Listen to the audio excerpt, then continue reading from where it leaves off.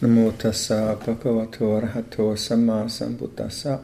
Namo tassa bhagavato arahato samma sambuddhassa.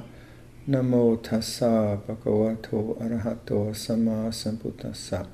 Buddhang dhammang sanghang namasami.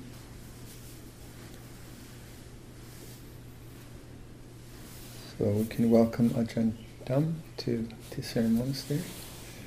Very nice to have a new bhikkhu with us in our small community. And I had a chance to show Ajahn Dham around the monastery, and as I was saying at lunchtime, it was really delightful at how well cared for the paths were all nicely trimmed, and the attic was nice and neat, and the workshop was neat, and a very good feeling that people are appreciating the place and taking care of it and working hard as a community to make it mindful, really. Just seeing a place well cared for and encourages me to be more mindful, more careful in the spaces that I occupy. So this is a very good sign of a community which is not just self-oriented, but has a sense of all of us participating in this special place. We're very, very fortunate, I think, that we have the good karma to be contemplatives. Not everyone is, and that we have a place to deepen our contemplative practices as community, and that way of caring for each other by just doing our duties, taking care of our spaces is very, very helpful, very encouraging. And one always hears about students getting a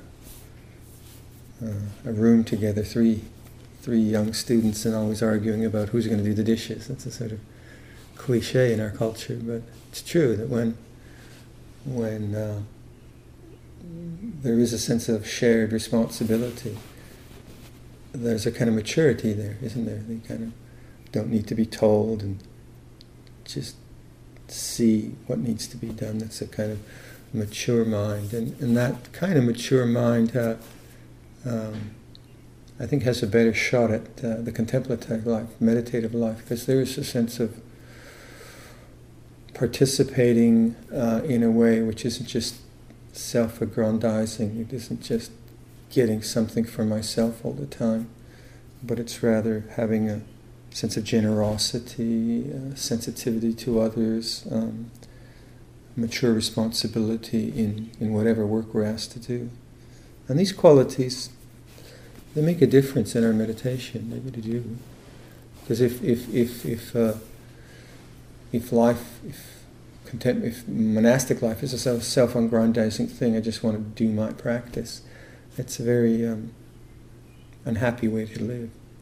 So generosity, sensitivity to others, these are a foundation of the heart, which help in those times we're doing silent sitting or we're just on our own. So I really compliment the community for your diligence, and maturity.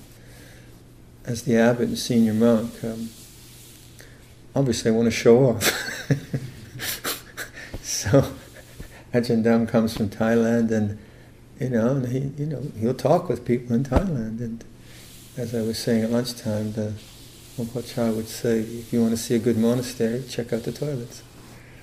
And if the toilets are clean, there's probably a lot of mindfulness practice there. So it's very nice for my ego, I suppose. So this is good. This is encouraging. Our attention, we have a certain amount of energy and mental space, and we can pay attention to certain things. So some of our attention has to be on functional things. How many cups of rice do you need to cook for this number of people? Is there gas in the strimmer? And who's going to take the recycling out down the road, and so on. So there's a certain amount of our mental energy is taken up with just the functional part of life, the natural doing of life. A certain amount of time is spent in just sort of dealing with our emotions, our disappointments or our aversions or passions. That can take up a lot of space, a lot of inner space. But in a contemplative life, what's important is that we learn, and we all do this, and just a reminder really, that we invest a certain amount of inner time, a certain proportion of our mental space to the contemplation of life as a process by using the Buddhist teachings. So there's the functional, conventional part of me being a senior monk and having my duties and my particularly bodily karma now that I'm 68, so I deal with that, so I travel and so on. But within that conventional framework of being a human being among other human beings, there's also a kind of background consideration all the time, isn't there? And that background consideration is seeing the flow of life in terms of Buddha Dharma, seeing the events of my life not just in terms of me going to the airport and going through security and being met here in Ottawa or driving in a car from New Hampshire to Washington, not just those functional things, but also just that inner flow of liking and disliking, of being disappointed or being bored, or being excited, or being curious, of not wanting to be here or wanting to be here. That inner flow of life, which is very personal, but we want to sort of get out of the sense of it being personal to just the flow of nature.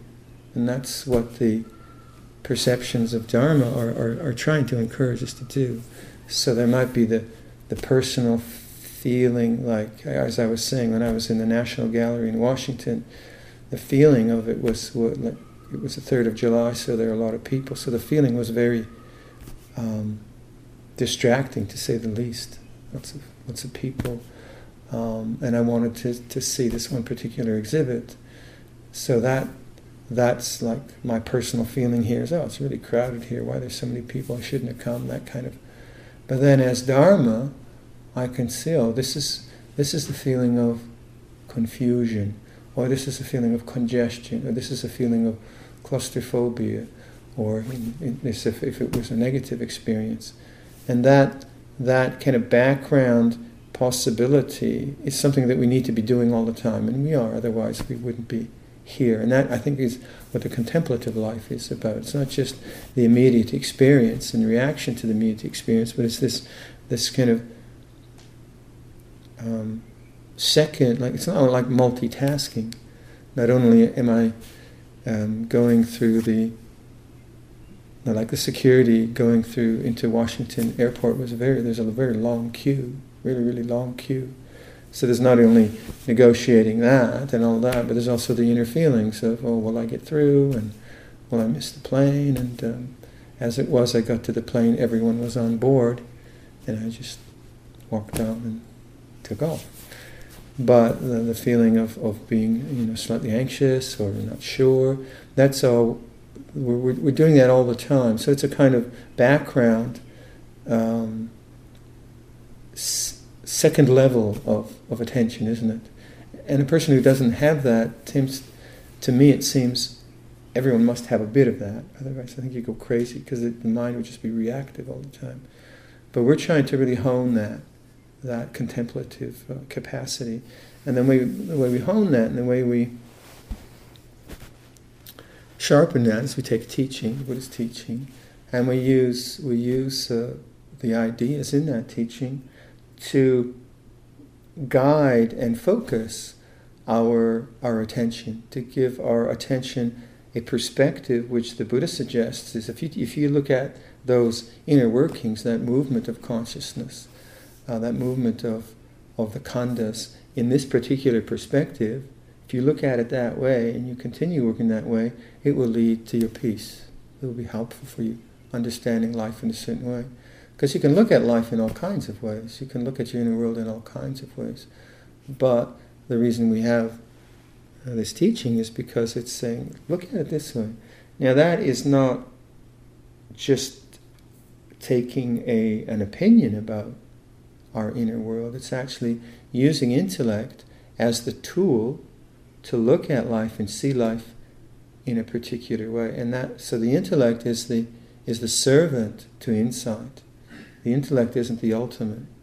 Because if intellect was the ultimate in that sense of ideas and opinions, then we'd be limited just by views and opinions. And views and opinions, as we all know, are okay, but if they're not deepened with insight, they don't really liberate. They just leave you at an intellectual level. Whereas insight is something at a much deeper level, and it frees the mind from attachment. Insight frees the mind from attachment, liberates the mind from attachment, because it's seen, oh yeah, this is where I create problems. This is where my suffering arises. And so the different perspectives that we have, they're like avenues of looking at things. They're perspectives. They're perceptions. And this is I think the great genius of this teaching for me is that it uses our kind of cognitive abilities. It uses our natural capacity to perceive things. It uses that and encourages certain perceptions. Use these perceptions a lot. Keep looking at life in this way. Keep that perception strong in your mind, and you'll find that leads to peace. The perceptions of change, the three characteristics, Four Noble Truths, and different teachings that we have. And one of the very important perceptions to try to continually bring forth in the way we look at life, perceive life, is the ideas around dependent origination. And dependent origination, we hear this a lot, and again, intellectually, you can. When I first came across this in India many years ago, I had a very complex commentary on that. It was very difficult for me intellectually to try to get my head around it. It was a good exercise intellectually. It was through the notes of Jnanavira Thera. Anyway, so it was a good exercise intellectually, and I thought I understood it. And I could see myself getting conceited because I thought I understood it. So now I know. Now I have the idea. And what I didn't see then, which I see now, is that it's not a position I take, a Buddhist position as opposed to a Christian position or a atheist or whatever kind of position. It's not like just intellectually holding a position. It's rather using a perception as a way of looking at life. And this is constant. And this is what we mean, the practice of Dhamma, rather than Dhamma just being a position that I take. And that's, I think, what the contemplative life is about. And I like the word contemplation because meditation has a certain, for me, a certain baggage to it. So it's contemplation. So the contemplation, to me, is the aliveness of our continual life form. It's the continual engagement with all the particulars of our life in a dharmic way. Not that meditation isn't, but I like the word contemplation, and then that's the way I like to use it. Some other people might not use it that way. So contemplation isn't just thinking all the time. It's like but observing. Oh yeah, I see what the Buddha means. Yeah, I see that. Oh yeah, okay. So you're seeing something. It's like bird watching more. Someone. I was saying to Daryl, like sparrows. Sparrows are quite hard to identify because they're just little brown jobbies. But you look at your birding book, and someone tells you, well, look at the head or whatever. And you look at the birding book, and the birding book is indicating arrows. Well, the difference is around the back of the head, or the difference is the color of the beak, or the difference is at the top of the head from other. And so you read the book, And then you look at the birds, you look at the book, and they all look the same. And all of a sudden, oh yeah, there's that bit of white around the eyes, which this one doesn't have. There's a different coloring. And all of a sudden it becomes obvious. Oh yeah, that's a chipping sparrow and that's a song sparrow. All of a sudden it becomes very, very obvious. So before that, it wasn't obvious. They all kind of grey little guys moving around. That's fun to do that. It's interesting to do that. But what happens to the mind, then it becomes more attentive to that particular form of natural life, avian life. So in the same way, taking the teaching and seeing that going on in consciousness, seeing that happen in consciousness, is different than having an opinion, isn't it? You see. And so dependent origination is a very simple idea, and we re-emphasize it a lot. And it's simply that this being that comes to be, with this there is that. This not being that does not come to be, without this there's not that. Simple causality. Switch on, this being, coolness of fan, that comes to be. Switch not on, coolness of fan doesn't come to be. Very simple, okay? And that's a fundamental causal structure in all nature. It's not a Buddhist invention, it's just very, very obvious. This being that comes to be, with this there's that. This not being, that does not come to be, without this there's not that. Okay? And we use that in Buddhism to challenge the sense of self. That's what we use that perception, just to apply that perception as an alternative way from this insidious tendency towards self-view. Say, for instance, and you're trying to do this all the time, trying to get that perception running more than the self-perception. So I was in the northwest field of the monastery outside the Bhikkhu Vihara, watering the trees just now. And 3 does and 2 fawns came, and the fawns were chasing each other back and forth along the field. Just absolutely delightful. Just these guys are running back and forth, totally ignoring me, and it was absolutely delightful. This being that comes to be, fawns running across the field, what comes to be is delight. This not being, that does not come to be. So the fawns were gone, the does left, there's a memory, but that's not there. This being that comes to be. 5 minutes later, deer fly bites me in the head. Right? Annoyance. Or unpleasant. This being that comes to be. With this, there's that. This not being, it does not come to be. Now, if one begins to really work with that perception and really employ it a lot, and that's what you have to do in Dharma practice. You have to employ these perceptions constantly, so that your viewpoint is more and more in line with the Buddha's ideas of right understanding. So what happens if you employ that in very simple ways? And that sounds, it's kind of a bit of a drag, isn't it? You're always analyzing, but you're not. You're not analyzing things. You're just seeing there in this flow of life causality. And then, as you do this, maybe you get some kind of a disappointment. Someone makes a joke about you. Kind of. Sometimes our speech is not very strong. We start to poke each other maybe with speech, right? And then someone pokes a bit too far, and it's a bit of a off-color insult.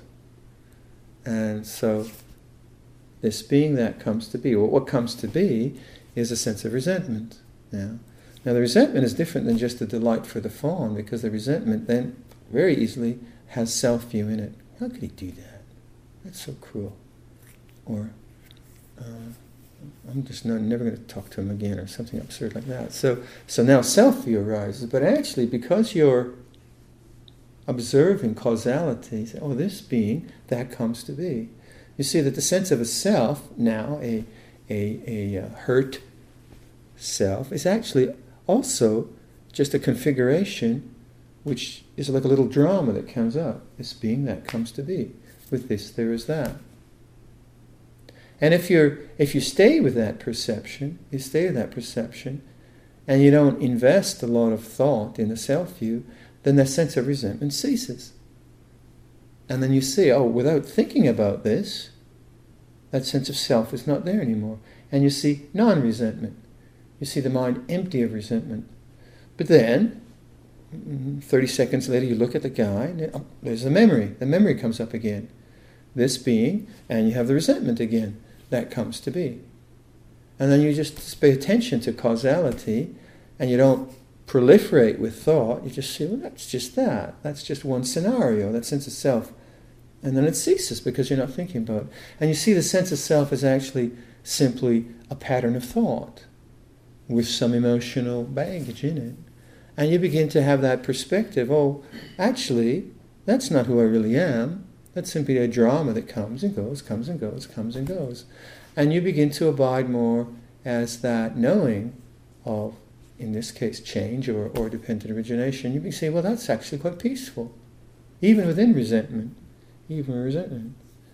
The resentment comes up again, and then, or if it's a really, really difficult encounter, it wasn't just a comment, it was really a slashing remark that the person set you up for, then could be very strong. Could be like, a lack of forgiveness or wanting revenge or feeling really, betrayed really strongly. And then, those are stronger things.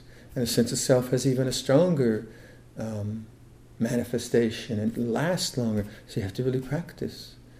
And you see, the memory comes up of some kind of betrayal, and there's a sense of self. It's all one thing. With this being, that kind of sense of self comes up. And then you don't add to it with thought, and you see the end. There's a none. And then you don't get caught, like you get very much caught. I should forgive this person. I really should forgive him. That's another sense of self. So it starts to get very complicated. You get the insult, then you get the resentment, then the resentment comes up again, and then you get another sense of self saying, I should forgive, I shouldn't be so, I shouldn't be. And it never ends. It never ends. Because it's all predicated on the sense of I.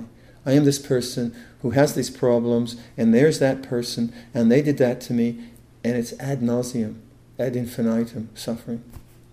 But in any given moment, there is this possibility, this being, that comes to be. This, with this, there's that. And you begin to see the importance of thought. Right thought, wrong thought. Now, right thinking would be more in line of dependent origination in this case. There's all kinds of ways you can look at this, but in this case, you begin to have a sense of perspective that is non-attached. Because when you can do that, when you can see that the feeling of resentment is just resentment, just that way, it has no power to delude because it's just known, dependent on this. And then, so what's very important there is to notice the cessation of that. And not cessation that it never comes back, but more like it's a chimera kind of thing. It just comes up, and if you don't add to it with thought, it's not there. There might be an emotional feeling in the body, okay, that's there. So thought's very important here. This being that comes to be, that's thinking. But now that thinking is creating a certain perspective. You have to do this a lot. It doesn't just, like, you see, an opinion doesn't do this. Like believing in independent origination or agreeing with it, doesn't really, it's not a doing, is it? An opinion is not a doing. A position is not a doing. Whereas contemplation is a doing. It's a constant engagement intellectually with life, but not just intellectually, more insightfully. And when you apply these suggested perceptions and perspectives and viewpoints that the Buddha is recommending to us, and the teachers are recommending to us, you begin to see like the Buddha. When the Buddha says, when you see the Dhamma, you see me. You begin to, your noticing is now in line with right understanding, with insight, and it's freeing. That's very, very freeing. And you can apply this to like the teachings on anicca. The perception of change. It's the same, should lead to the same thing. The perception of anatta. perception of dukkha. These are all really pointing to the non-attachment or non-grasping of the khandhas, where the freedom lies.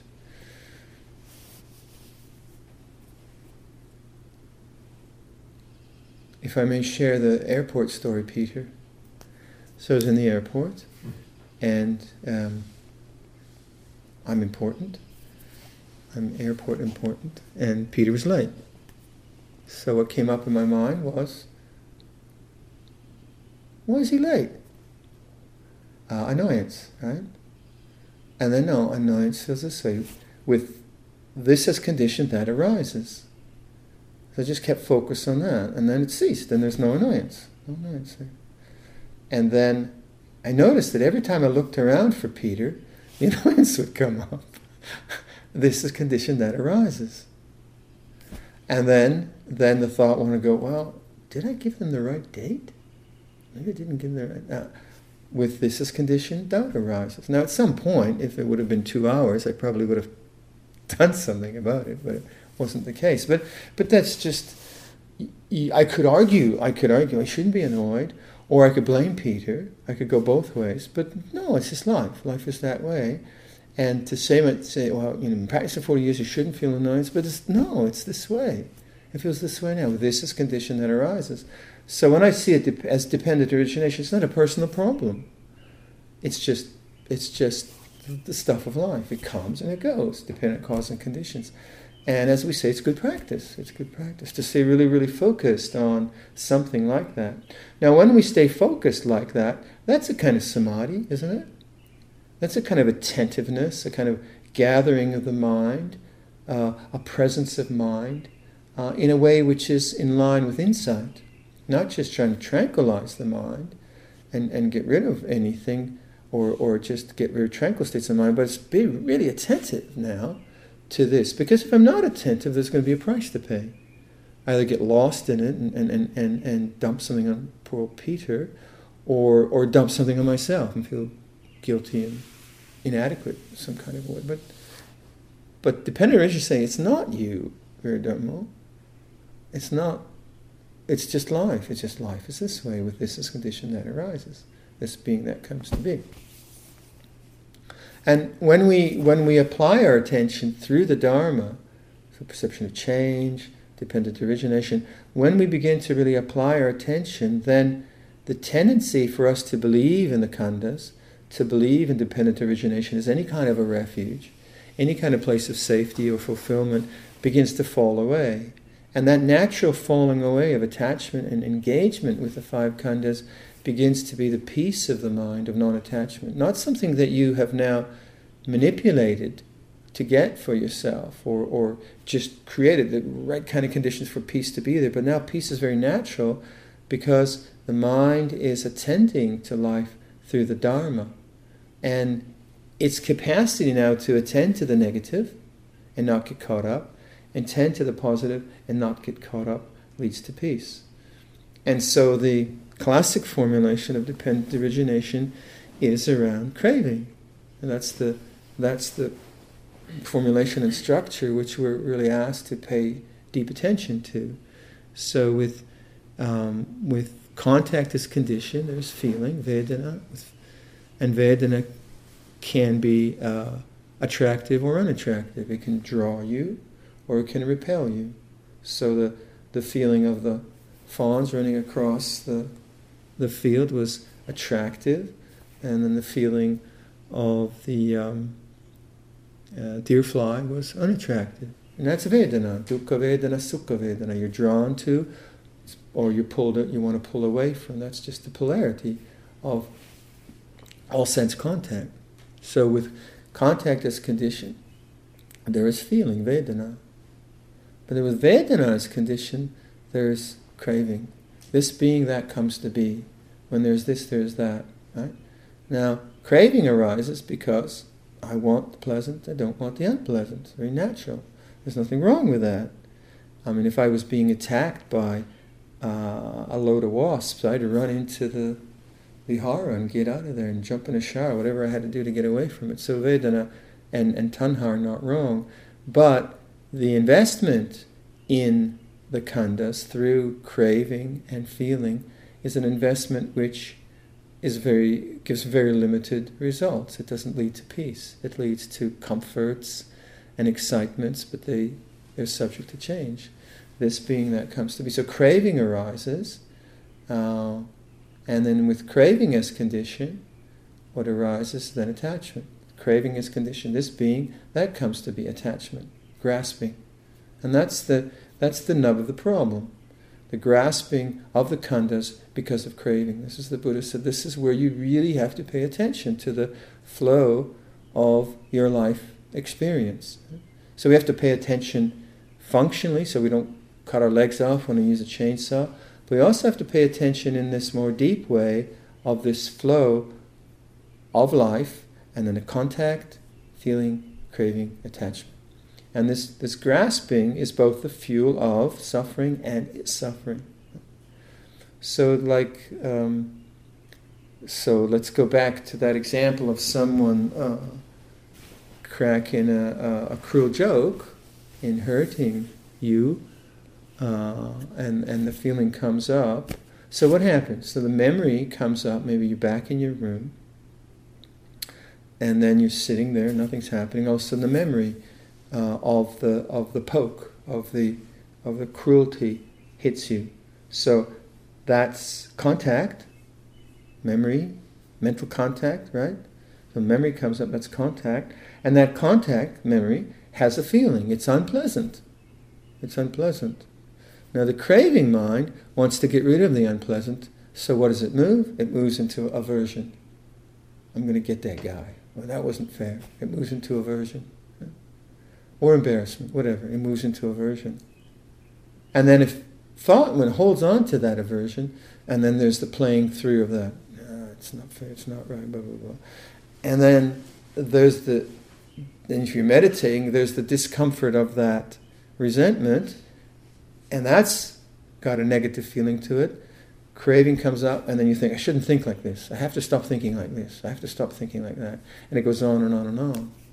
But if there is enough attention to notice memory as a condition, as an object, you're not the subject of that, it's just an object of mind. Memory comes up, it's unpleasant. So this is an unpleasant memory. Feels this way. Now the craving, the letting go of craving then is just bearing witness to the unpleasantness and not going for the temptation of revenge or self-criticism or whatever. Just memory's this way. With memory as condition, what arises is an unpleasant feeling. This being that comes to be. Without this, there's not that. So, because you've been practicing now dependent origination all the time, not just around anything, that perspective starts to play. That perspective, that way of looking at life begins to be a natural way of perceiving life because you've been doing it.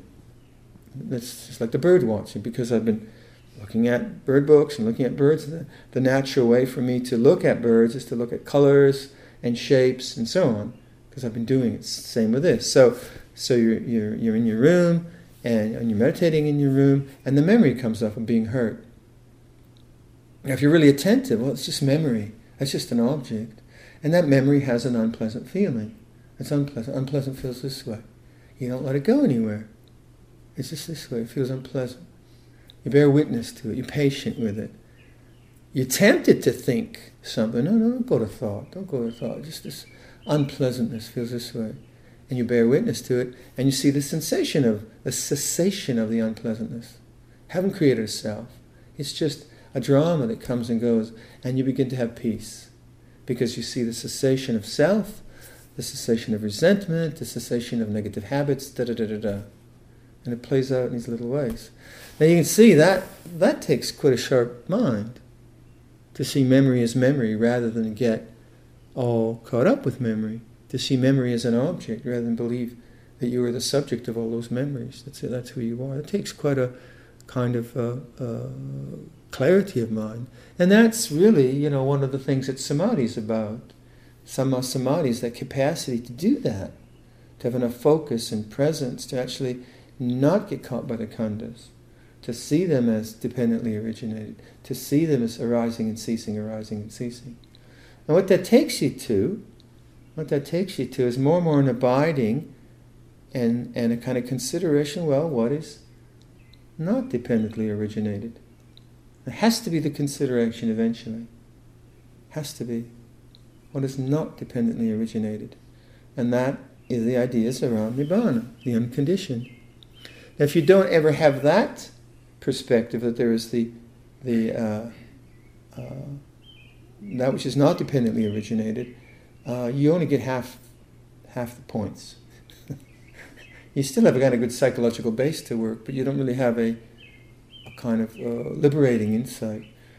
But that consideration, you take it further. Okay, if everything is dependently originated, what is not dependently originated? That's a very important consideration. Because that begins to lead to more and more letting go of anything which is dependent. You see, if it's dependently originated, it cannot be the unconditioned. It depends. And these are the ideas around dukkha. Dukkha lakkhana, or the characteristic of dukkha, is that if it began, it ended, it will end, and it can't be the unconditioned. So it's unsatisfactory. So happiness is unsatisfactory in this sense. It's not bad, it's not unhappiness, but unhappiness is still dependently originated. So don't make it a big deal. So the fawns run across the field, there's sukha vedana. But it's still, sukha vedana is still dependently originated. It's not freedom. It's not ultimate happiness, right? And then the bug bites me, and then that's natural, yeah. So it changes from sukha to dukkha, but what is not dependently originated? And that you can't really answer, because if you give it a name, you're already in an object. So you begin to just let go of all objects to see what is not dependently originated.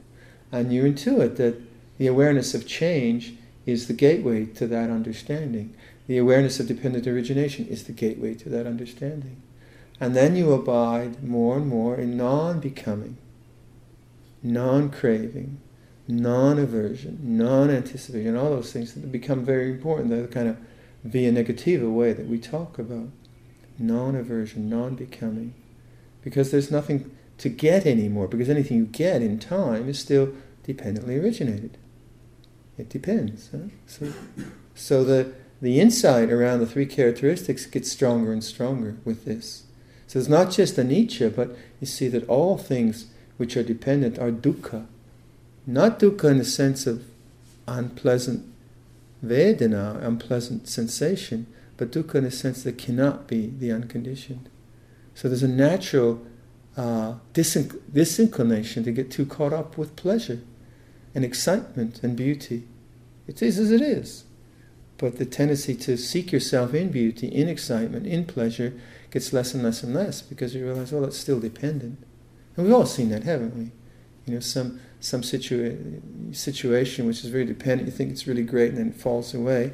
Over time, as we mature, the tendency to get too caught up and too excited, it just naturally falls away, doesn't it? Naturally, because no, I've been there. That doesn't really work. When we're young, we're all excited and falling in love and things like that. It all seems great, and then we get burned a few times. And I say, well, actually, that's not such a great thing, because it leads to its opposite. And so there's an interest then in the unconditioned, that which is not dependently originated. And I think this is the real interest in a contemplative path, not just psychological comfort and psychological balancing, but something much, much deeper, that which is not dependently originated, the unconditioned.